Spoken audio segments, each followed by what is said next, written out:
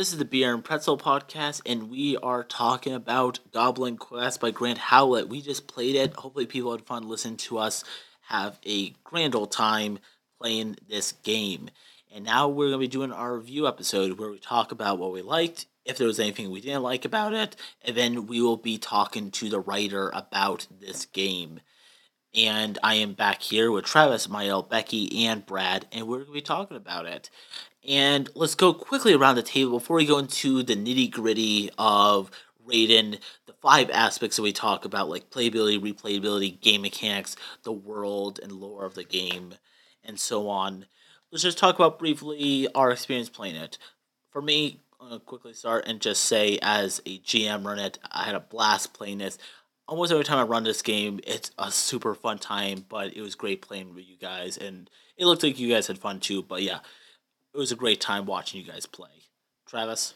Yeah, so definitely best way to describe it is fun. You get a laugh out of it. One thing I will recommend: don't ever get attached. Don't ever get attached to your goblins. Other than that, just extreme amounts of fun. You get, like I said, a good laugh and a pretty good adventure. Honestly, Yeah. for goblins, really good adventure. Well, It's really like the epitome of the one shot. It's kind of all about like just having fun, the role playing, and just being these kind of cannon fodder. It's a really fun game. Becky? I would agree. It's like the most fun I have playing like a role is a goblin, because goblins are just so silly, and this game really makes it easy to just pick up and be a silly goblin. Brad? Rest in peace, Stabby number 3. You were my favorite. Did you get attached? I did. I got attached to Stabby number 3. I made that mistake the first time I played. I got attached to Frank, who Yep. I brought back for this game. Yep. And I couldn't bear to see him go. No, it was great, and I feel like I say it every time. Maybe I don't, but this is one of the most fun times I've ever had playing a role playing game. I really love the nature of having all the different goblins and having them be killed off and stuff. It was really neat. Yeah, this game is super neat. And I took this game as a risk years ago when I was in college. The writer, and maybe we'll talk to him about this on the show, but unlike almost every other RPG, they put it on Drive-Thru RPG, which is a website that's all about distributing PDFs of games you can check out. He did not. The only way to do it was to buy it through him directly. And I heard about the game, but not a lot of people were talking about it. I was like, oh, this seems interesting. I have some money to blow. So I just ordered it, and I was like, oh, this is a really cool idea. Playing as 5 goblins that are constantly dying. I can't wait to run it, and I've had fun running it every time since. And the Beer and Pretzel podcast, we always talk about RPGs that we play during our big sessions of D&D or whatever. It's all about playing games that are done in one-shots, as we did with this. All right, we're going to be reviewing 5 aspects, starting first with character generalization and layout, game layout for the GM, which is me. And we're going to be reviewing everything out of 2 stars, as long as it worked for you, 2 stars. If you didn't like it, you take out half a star or maybe more. For me, 2 stars for... I've played this game a couple times, but I'm mostly talking about game layout. But for game layout, it's laid out neatly. For a game that was, I'm pretty sure it was kickstarted like most RPGs, there's a ton of drawings. And all the drawings are perfect for this game setting, which is a very silly game about... goblins, orcs, and bugbears, and even the more menacing creatures like wizards and bugbears, they're still kind of drawn comedically, and all the drawings of goblins scattered throughout this book are great. And also Grant Howitt, as part of the Kickstarter, because they got more money than they were planning on, they added, and maybe we'll do this at a later day as a bonus episode, but they released some extra sections where you can play Goblin Quest. If you're tired of playing as goblins in Goblin Quest, this game has layers and you can play as other versions of this game, rules hacks, such as Kobold Quest, where you play as kobolds. Or you play, I think there's a version where you play as Sean Bean. Sean Bean, the actor, is known for dying in a lot of movies and TV shows. You just play as multiple versions of Sean Bean. There is a rules hack called My Name is Inigo Montoya Jr. from The Princess Bride. And there's also a version that I really want to play that's very good. Well, there's the Cthulhu Files, which is interesting. I haven't tried the other game hacks, and we should try at some point. There's a version where you play in a Star Trek world where you play as the red shirts, pretty much. All the red shirt background characters are always dying in Star Trek movies and TV shows. And game layout easy 2 out of 2. A lot of drawings, things. The game is it's not a super big book, but they fill up the second half with extra rules hacks if you get tired of playing as goblins. So easy 2 out of 2 for me. Let's go around the table to Travis for talking about building your character or characters in this case in Goblin Quest. So I'm not gonna lie, I find it a bit difficult trying to think of 5 different characters. But the problem is you get to have a lot of fun with it. You get to create any character you want out of a goblin. As I said earlier, I created Frank Castle, the Punisher Goblin. So you do get to have a lot of fun with it, but I do find it a little bit challenging to come up in my head with 5 characters on the spot. But no, it's still a lot of fun. I'll easily give it a 2 out of 2. What Travis said is kind of perfect. If you're, this isn't a game you can play if you're kind of reluctant. You really have to dive into it. You have to come up with 5 people. You have to work together to make the quest. So the setup, while a little clunky and kind of a little long, maybe, is really it's kind of the core of the game. So I can't really, because it's such a great game, I can't give it anything less than 2 out of 2. But it is something you really have to, you can't do if you don't really want to. Yeah, I can see that. And I kind of like how in this, it's not entirely up to the GM to build the campaign. It's the players design the Goblin Quest, but also design their 5 goblins. And they get to have fun drawing their characters out or just designing how each one looks in their defined feature. And as a player, I would give it 2 out of 2 as well if I was the player. Becky. I would definitely give it a 2 out of 2 because it's simple enough. You just have to come up with a name and, the concept of what your goblins are good at. And I don't know, when I play a lot of serious RPGs like D&D and Pathfinder where I'm always coming up with 6 ideas for what character I want to play, but you can only play one because it's such a long campaign unless you die real easy. So this was kind of fun for me to come up with 5 ideas of different goblins to play. So I definitely give it a 2 out of 2. And this is Brad. I would agree. I give it 2 out of 2. I think it can be difficult to come up with 5 characters. I definitely agree with that. And for me, the hardest part of any role-playing game, whether I'm a player or a GM, is naming things. That's why I went with Stabby number 1, 2, 3, and honestly, I think as goblins that works. I think in a lot of other settings you couldn't get away with that, but this, I thought it was pretty good. So having that, and then the character generation is great. You have the things that are handed down to your whole family. You've got the family names, so you don't need to think of too many things. You just really need a single idea for each character, and then the rest of it kind of works for everybody. All right, now we're going to go on to world and lore. And with a lot of one-shot RPGs, sometimes they add enough background or sometimes not. In a game we played recently by the same writer, Honey Heist, we talked about how there wasn't really enough added to the world because it was a 2-page PDF of the game. For me, as running the game, I had more of enough information because the beginning part of this book is all about the writer put in a nice drawing of the battlefield, which is where all the goblins, orcs, bugbears live.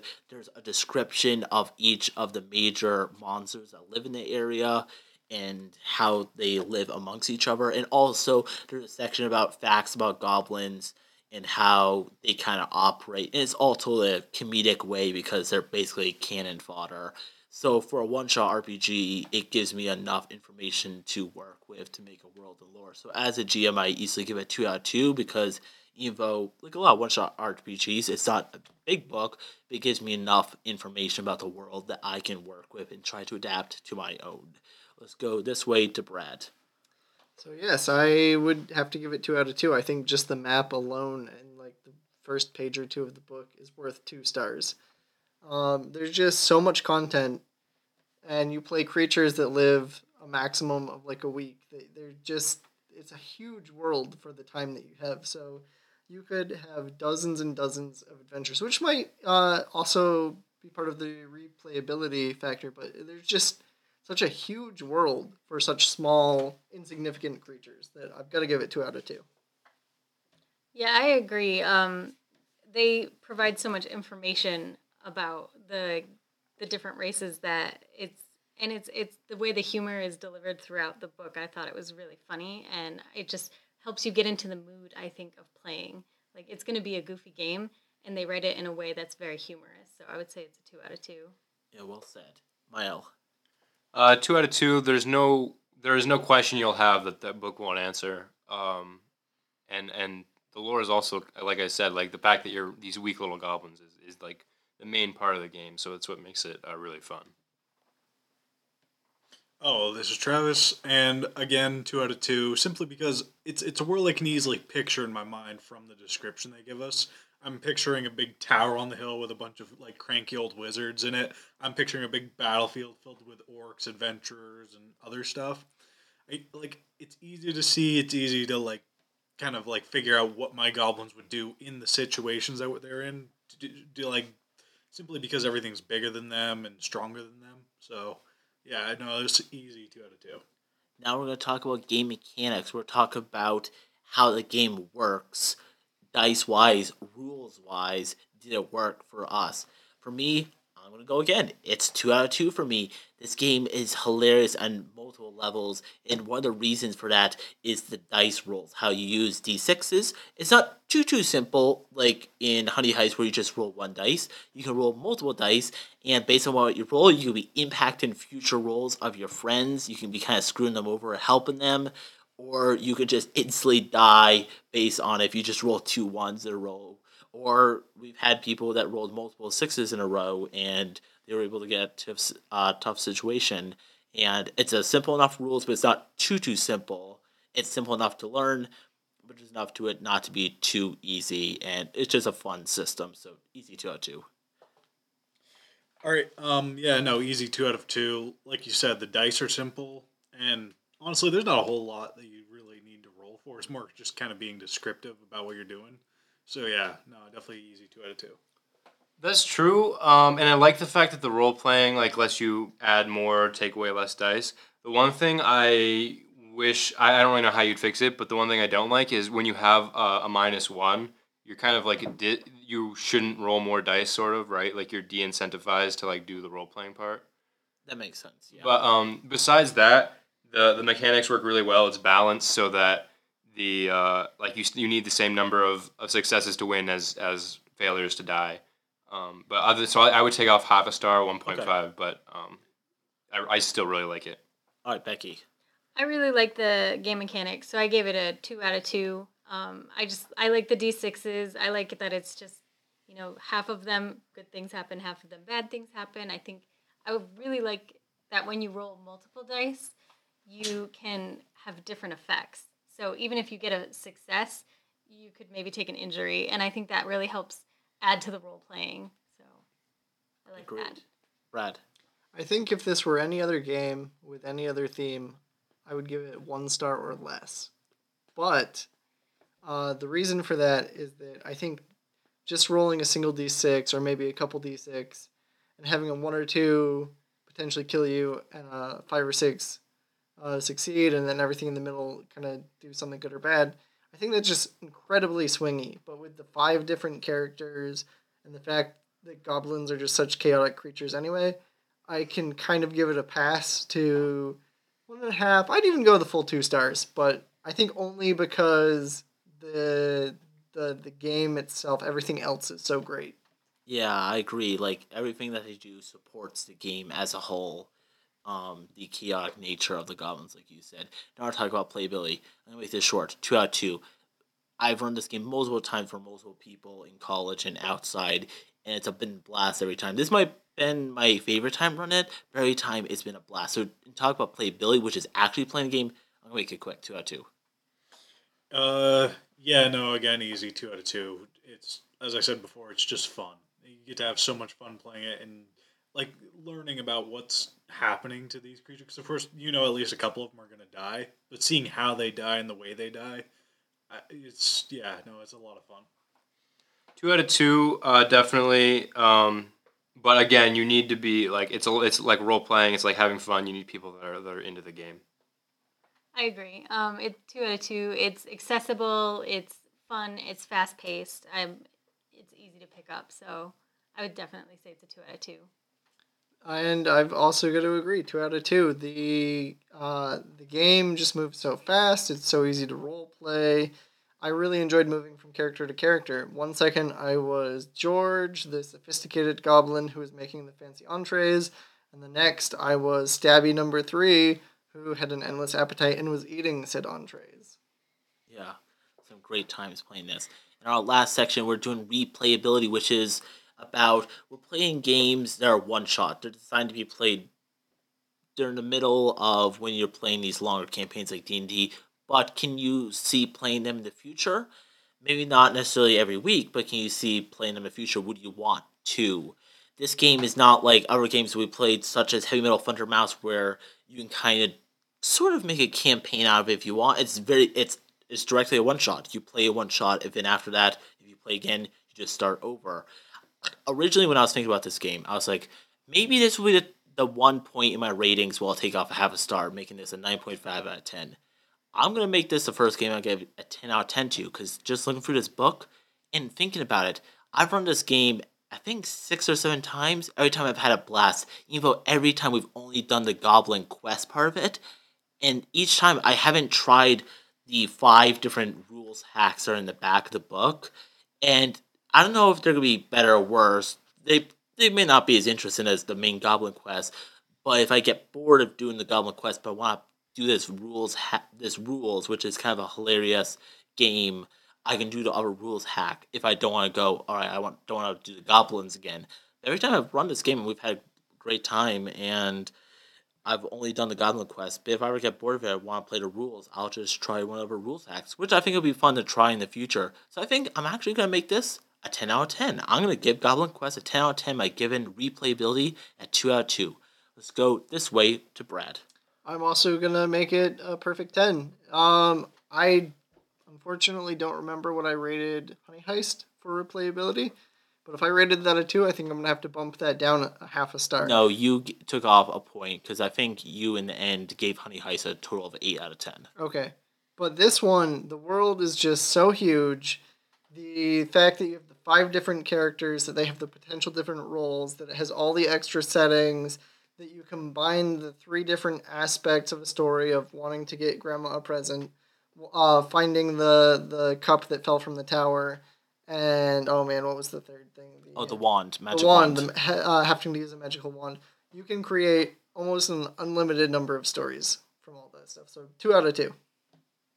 I agree. I would say it's a 2 out of 2. If anybody was ever like, let's play Goblin Quest, I would absolutely say yes. It's so fun, and yeah, there's a lot of options. I mean, we played a 2-headed goblin, so you can really, the mechanics are flexible enough to allow for that kind of difference. 2 out of 2. Like what Brad said, there's a lot of different options for the quests.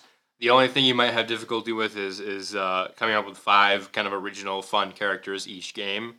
But that's kind of the fun of it. That's the point of the game, I guess. So it's still definitely a 2 out of 2.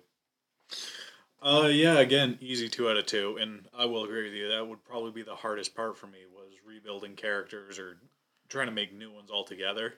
So yeah, no, definitely 2 out of 2. I'd love to play this again anytime. Yeah, no, this is a great one shot and the perfect beer and pretzel game for the Beer and Pretzel podcast. And this is so far our highest rated game with 4 10s out of 10s and a 9.5 out of 10, giving it the highest rating that we've given to a game. And maybe we should bring it up to Grant Howitt, and we'll see in the future. But yeah, great ratings, because this is a game you can pick up easily enough and very fun to play each time. And it's a one shot that you won't really get bored of out of just one time. Okay, we've had fun review it. We've had fun playing it. Now, let's talk to the game writer. Now we're going to go on to the interview with writer Grant Howitt. This is also the Beer and Pretzel podcast, a podcast that examines one-shot RPGs and other games in the Beer and Pretzel subgenre of RPGs. We're back with Grant Howitt of the game Goblin Quest. How are you doing, Grant? I'm doing great. I am looking forward to the evening ahead of me. So it's a wonderful sunny day here in London. I'm going to sit out back and maybe drink a refreshing beer once this is done. Oh, nice. Yeah, it's lovely. If you guys, what is it, like 5 o'clock for you now? Yeah, just come up to 5. So my work day's done. I've had a hard day slaving over a keyboard writing about elves. So I'm ready to pack it in. Oh, nice. And perfect segue for my next question, actually. So you write professionally, which is an awesome job, by the way. And my question is, before we talk about Goblin Quest, is a broad question about RPGs and writing them, because you have a great job, like I said. What is some tips, or your major tip, or piece of advice, or whatever, that you'd give to people who would like to be writers in RPG profession? My first piece of advice would be to be born white and middle class, and start off with basically running life on easy mode. I'm also a male, a cis male, broadly hetero, at least not queer enough to not pass. Basically, do the easiest possible thing you can. So start life on super absurdly easy mode, and then it will be, and then you'll have the confidence to swan up to to a potential audience and say, "Hey, my opinions matter. Buy my games," and they will, which is nuts. From If you've not been lucky enough to do that, then I can recommend that the best way, like the the best thing best thing I'd recommend to do is, one, release games as often as you can. Put out small works. Put out games frequently. Get yourself an itch.io, so an itch.io page, and host your PDFs there. Sell them for money. Your games deserve to be purchased for money because you've done work on them. Don't give your stuff away for free if you don't want to, especially if you can't afford to. Your work has value. And secondly, if you can afford it, go to cons. Uh, Meet people, shake hands, try and make as many friends as possible, play their games, get them to play your games, and if you can exist as a human being in people's minds, generally they will buy your games.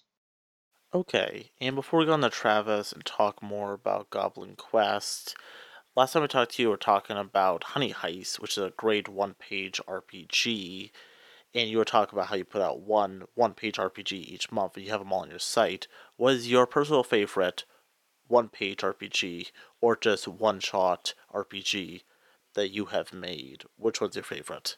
I really like Adventure Skeletons.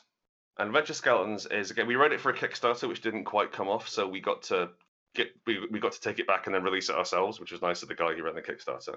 But you play a skeleton who's bored and wants to go on an adventure rather than guarding a tomb for some boring old wizard. And it is, I believe, Jason Morningstar wrote a game called Skeletons or something like that, which is much more about what have you lost since you died? How have you passed the 10,000 years? And it's quite introspective and it's quite sad words on index cards. And that's great. And that's not the sort of thing we do at all. So this is a game where you go and try and acquire bones. It's very silly. And my favorite part of the game is you roll a d6 to determine your ancestry. And you can be human, orc, elf, halfling, dwarf, or skeleton. And I really like the idea that you can be a fourth generation skeleton, and we never explain what that is. Oh, so my first question is going to be, so from what I heard, you asked a lot of other people for ideas on making the Goblin Quest themselves. Mm-hmm. And I was wondering, like, how you came up with that idea and or why you didn't do it yourself. Well, this is back on my first Kickstarter. So Goblin Quest was kind of the first attempt for me to like dip my toe into the role playing world as a proper designer. I'd put out a couple of things before, and I was selling them for a handful of dollars, but there was no physical production. So we put it on Kickstarter, and I was advised by a chap called James Wallace, who writes. He's written Baron Munchausen, which is another beer and pretzels game, although perhaps a little bit longer than usual. I was advised to get guest writers in, and for these guest writers, you approach them and say, "Hey, I'm this young scrappy designer. I know you. You know me. Do you want to maybe do a little bit of work for my book? I'll send you a free copy of the game, and it'll really help me make some money off this. It'll really help this get off the ground." And the understanding is that they do a very limited amount of work. They get a free copy of the book, and it's a nice thing for them to do. So, like Naomi Alderman, who wrote some, is like a proper author. Like she has books in shops. She wrote The Power, which is being adapted into a BBC TV series. Like, she's too famous to talk to me now, but I managed to get her at a stage where we were just sort of mates. I'd done some writing for her on Zombies Run, I think, at that point. And so getting people to do some work for you means that you can stick their name on the Kickstarter, have them as stretch goals, and be like, hey, we've got these cool writers who we think you'll love, and they're adding this stuff to the game. And it doesn't cost you as a designer much, and it's a really great as a sort of to try and get a leg up into the games industry. We did the same with Unbound, the game that came out after, and since then we've been much tighter about trying to keep a handle on our canon and about which writers we use and about why we hire those writers. My question for you is, how did you come up with the inspiration for writing a book about goblins? Not just the whole setting, the mechanics, everything, I guess. Okay. So I used to be part of a playtesting evening in London. This would be back 2011, 2012, I think. Yeah, 2012. And so we would meet once every 2 weeks, and we would go and sit upstairs in a pub and play each other's games. And so I bought I hadn't bought anything huge and serious, but I bought a couple of role playing games. I played some other people's board games, and I finished work about 3 o'clock, and I had to leave at 5. And I was like, I feel like writing a stupid game. I want to play a game I've written now. So I got a bit of paper and I wrote goblins on it, and I drew the map. And the map, basically, what I wanted to do was take the experience of a Dungeons and Dragons campaign, where you've got you're battling demons and you're fighting giants and there's evil necromancers and all this exploration. I wanted to take that and condense it down to a single evening, and also make it about goblins. So rather than fighting giants, you're fighting orcs. And rather than making deals with devils, you're making deals with bugbears. And so everything was sort of sawn off into kind of a shit version of what it would be in reality. I wrote a quick D6 table on the back and drew drew out things that a goblin could have and want to be known by. And we started playing it. I got some photocopies at great cost to the nation. And we started playing it, and it was tremendously good fun. And honestly, the game has not changed a lot since I wrote it basically on a bus. It has we tweaked it so there's something good and something bad results, which I'm sure came up during your game. Back in the day, they didn't have any mechanical impact. They were just fiction, and so we changed those to be to actually make things easier or harder. But aside from that, mechanically, the game is broadly the same as it was when it was first written. And my favorite thing about it is that goblins occupy this weird space in fiction, because they can get away with things that no other fantasy race can, that no other characters in fantasy can. Like goblins, they can build things which shouldn't work, and they do work, but only if it's funny. And they can die, and that's also very funny. And they can take tremendous punishment and not die, or trip over and die. And they operate on cartoon rules.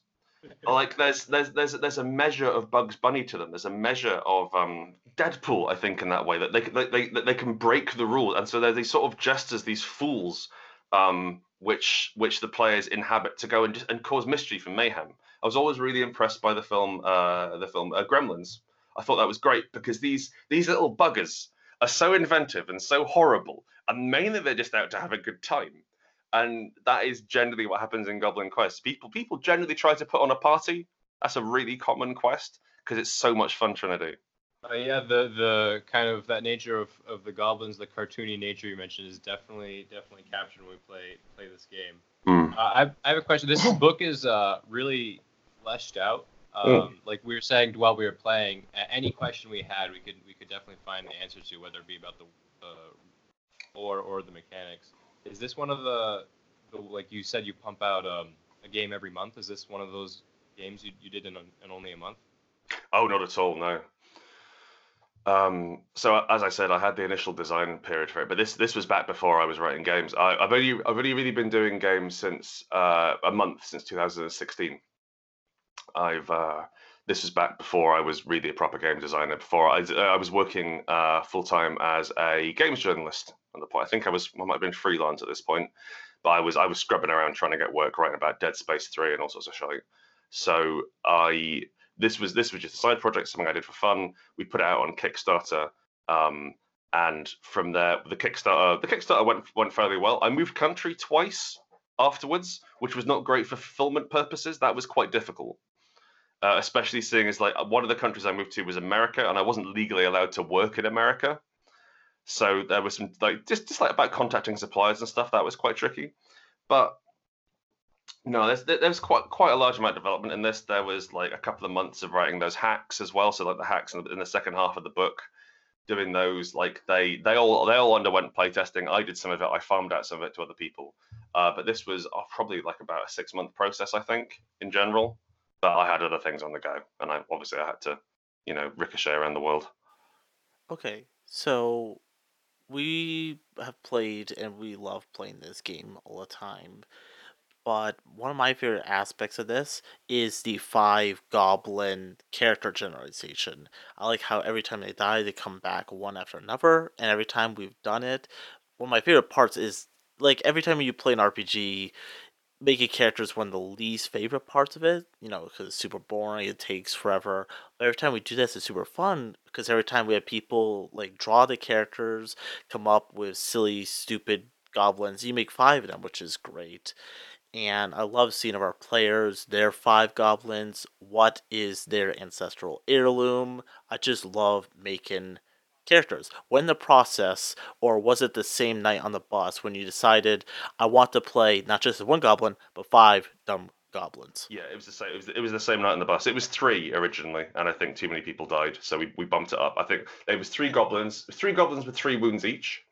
And after playing, we determined that dying was the funniest part, so we changed it to be 5 goblins with 2 wounds each. So you get to have that because like it doesn't actually interrupt when you die. It doesn't interrupt the flow of the game at all. You're still like your next goblin just arrives and you explain how they know what's going on. You just sort of hand wave it. But I think that like having multiple goblins it lets you go hog wild with the violence. It lets you go like, and it's this slapstick over the top. It's itchy and scratchy thing, and like itchy or scratchy, whichever one the cat is, dies in every single episode. Gets cut up, dies, goes to heaven, whatever. And if you look back at the old Daffy Duck and the old Bugs Bunny, they died a lot. Like they got shot to death and blown up, and they were playing harps and going up as angels, and that lets you play that hard. It lets you have these big bold moves. You're not worried about, oh, actually, will my character be hurt? Oh, actually, will my character survive? No, they'll die. It's cool. We'll get a different one. He'll have a new hat, and it's basically the same goblin. Go on, and it lets you. Again, it separates you out from the idea of, oh, I've got to protect my character. I've got to make sure they make the right choices. I've got to play safe. No. Don't play safe. Play stupid.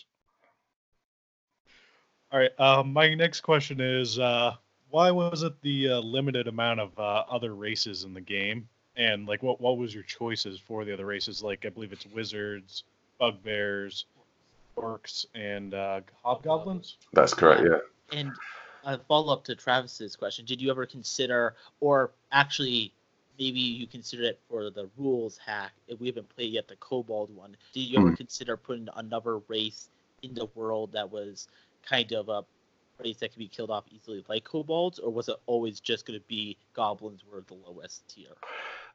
So I think one of the random results tables you can get is like one of the goblins is actually a kobold who's snuck along for the ride. What in picking those races, I think I wanted to have it was more location based than race based in that than ancestry. So I wanted a pub because people always like to go to pubs in role playing games, and that's fun. And I wanted somewhere where you could get weapons because weapons are always interesting. Then I wanted somewhere you could get magic from because magic is really fun from a gameplay perspective.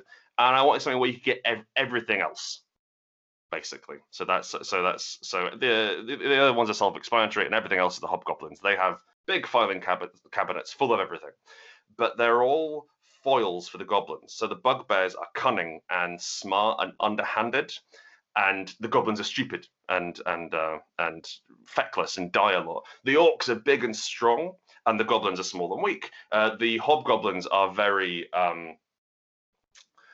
officious and rulesy and managerial, and the goblins are anarchic agents of chaos, and the wizards finally are mysterious and unknowable and magic, and the goblins are very mundane. And so they're written to act as foil to contrast against and to give the goblins a world to exist in which they can start fucking up. In terms of the racial selections, it was more like, what would you have in an army? What would you have in kind of a mid-range fantasy army? Not the kind with cool dragons and like legions of summoned demons, but like orcs, hobgoblins, bugbears. And like that seems like enough. It's your standard goblinoid races to get together and hang out and try and do a war at people. And the wizards are there because there's always a wizard in charge eventually. In terms of having goblins as the lowest of the low, I think that it's fun to have them as the lowest of the low. It means the only way you can go is upwards from that. And I like the fact, like, maybe there's like a dog could arrive, and that's a big problem. A dog could arrive and just pick up one of you and run off with you, and that's the end. And I think that like having something beneath goblins, it kind of takes some of the fun out of the game, because you're always punching up as a goblin. And if you have something which you can sort of like push around and cause problems to, it's like it takes a lot of the scrappy underdog fun out of the game, and makes it more about being cruel, which I don't think the game's about. Yeah, and something I love about the randomness of the game, but also I love playing as a scrappiest, like lowest tier of monsters, goblins. You're talking about how dogs can be like super dangerous to goblins. Funny enough, in our game, something I love about the randomness of this game is the goblins are trying to steal a wand of an adventure party, which usually are the most top tier of things to fight, but somehow they survived against those adventurers. But they went up against a dog, and the dog just wiped them all out. Like every single goblin, I think it killed like 4 or 5 goblins, but against adventurers, they survived. Okay, so my question is, if we were playing right now, you were designing a character, what would be your ancestral heirloom? My ancestral heirloom would be a desk fan. I just want to say I don't have a desk fan on my desk. I wasn't just looking around my room, but I like the idea of a desk fan that I have to plug in, and I'm calling it a Staff of Winds, and I can use it to blow away papers or encourage fires or cool down a hot orc. But I do have to plug it in. When we play Goblin Quest, there's a lot of us that have come up with a goblin we love so much that he comes back in every game is one of the 5. Okay. That comes back, or one that your favorite goblin you've come up with? Yeah, I do actually. Yeah. So I made a wizard school of goblins. As one of my groups. I was on the 6 Feet Under podcast. I think we played a lovely game of Goblin Quest.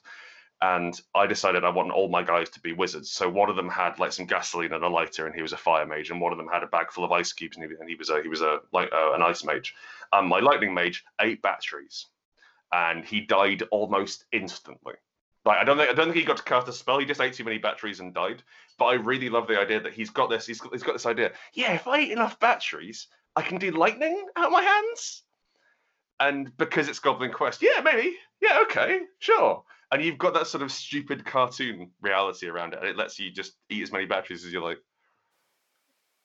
So we have played this game like 6 or 7 times, have run it a lot of times throughout college or on this podcast. We've had a blast every single time because it's like a perfect one-shot RPG.